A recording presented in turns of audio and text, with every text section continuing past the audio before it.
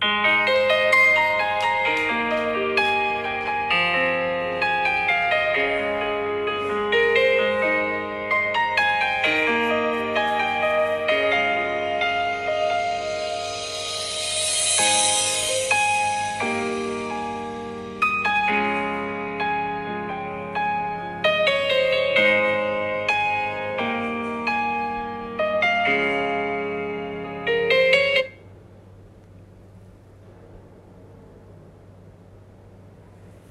everyone, welcome to the third episode of a Really Forward podcast. We are still on top of this essential life topic. Education is not elective. Education is the only way to genuine development and to intellectual renaissance. I am so honored to continue the discussion with Mrs. El-Kalla, the CEO of Egypt Systems International, Egypt's leading school management firm. Mrs. El-Kalla will share her views with us on the undertaken educational reforms and its implementation processes. She will talk about the pros and cons of such reforms and share her wishes regarding educational goals that could bring tangible benefits to Egyptian students and the country at large. It would be my pleasure if you walk me and the audience through your journey in this field. Can you please give me a quick introduction about yourself and your role in education?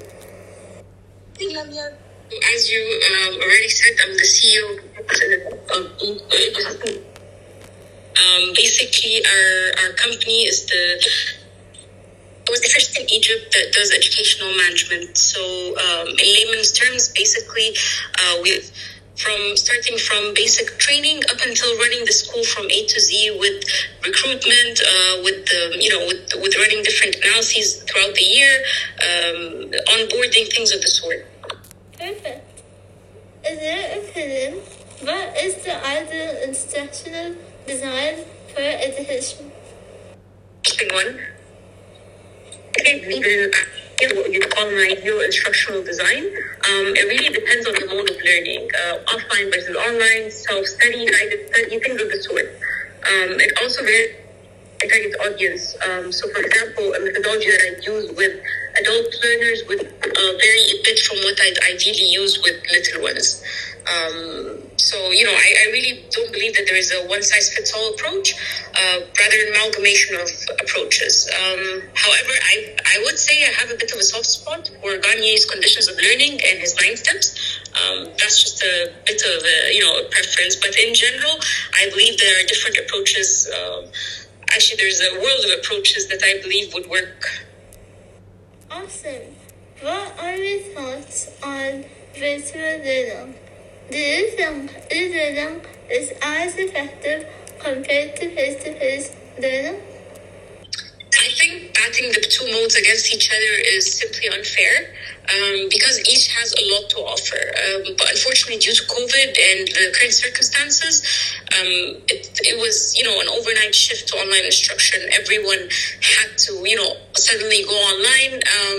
So online learning at large or virtual instruction at large has had a lot of critics lately because of that rush. I believe both modes were meant to complement each other from the start, with hybrid learning being the best of both worlds. While it was a sudden rush towards virtual instruction, it's been a tremendous opportunity, honestly, for e-learning gurus around the world to see that we still really have a long way to go to offer our learners a wholesome experience. We had to do it. End of the year, but once everything crashed, you had to do it. So there's still more to offer, honestly. Awesome. Do you believe that teachers and students are prepared to deal with these sudden changes and reforms that are currently happening in Egypt? Surprisingly enough, our educators and learners, have proved to be more resilient than we previously expected. Since this thing has taken us all by storm, but the shift was sudden, obviously, to say the least. But I really believe that training has been an essential part of the success or failure of any of these reforms.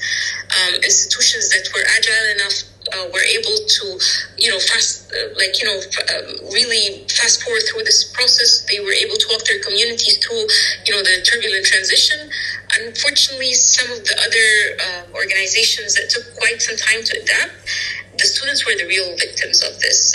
And also the teachers, honestly, they took a big hit. The sudden shift took, because a lot of these teachers, and they are parents themselves, so they had to, really work at home with their kids and at the same, and fulfill their parental roles, and at the same time teach online, which is something completely new to most of them.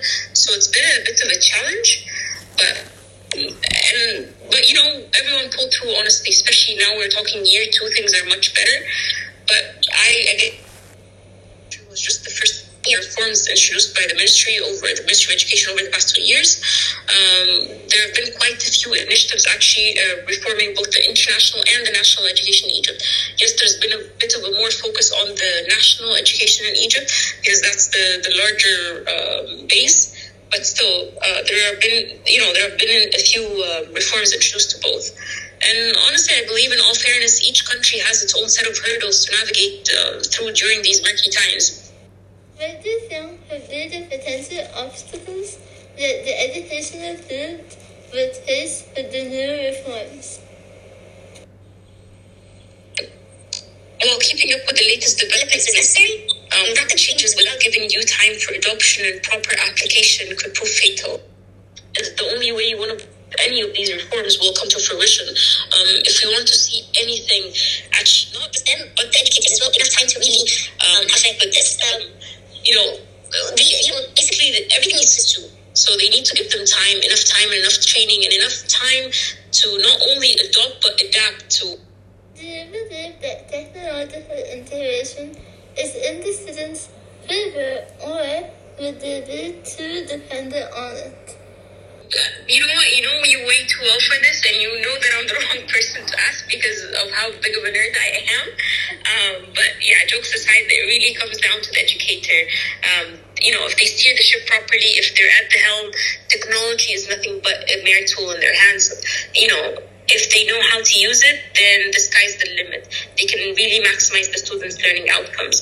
But like anything, if technology is abused, and we see a lot of that, there's overdependence. It really is about the balance, about the person at the helm. If we compare students' learning outcomes before and after technological integration, has it improved or not? The results have been rather skewed since COVID hit, and I'll tell you why. Simply because a lot of these results, it was a sudden shift, and it's not like we're actually measuring for something that we're testing out. We have a lot of psychological effects affecting the results, the learning outcomes because of the situation, and whatever. A lot of surprised by what's happening around them, so that really did affect the learning outcomes. But that's why I'm saying the results are skewed. But if I were to make a blanket assessment, I'd say in general, middle and high school students have definitely fared better than their younger classmates. Kindergarten students really, in particular, they've had a hard time because given their greater need for face-to-face instruction, they've had a really tough time. What are your thoughts on the hybrid model? As I mentioned earlier, I'm a strong believer in the hybrid model.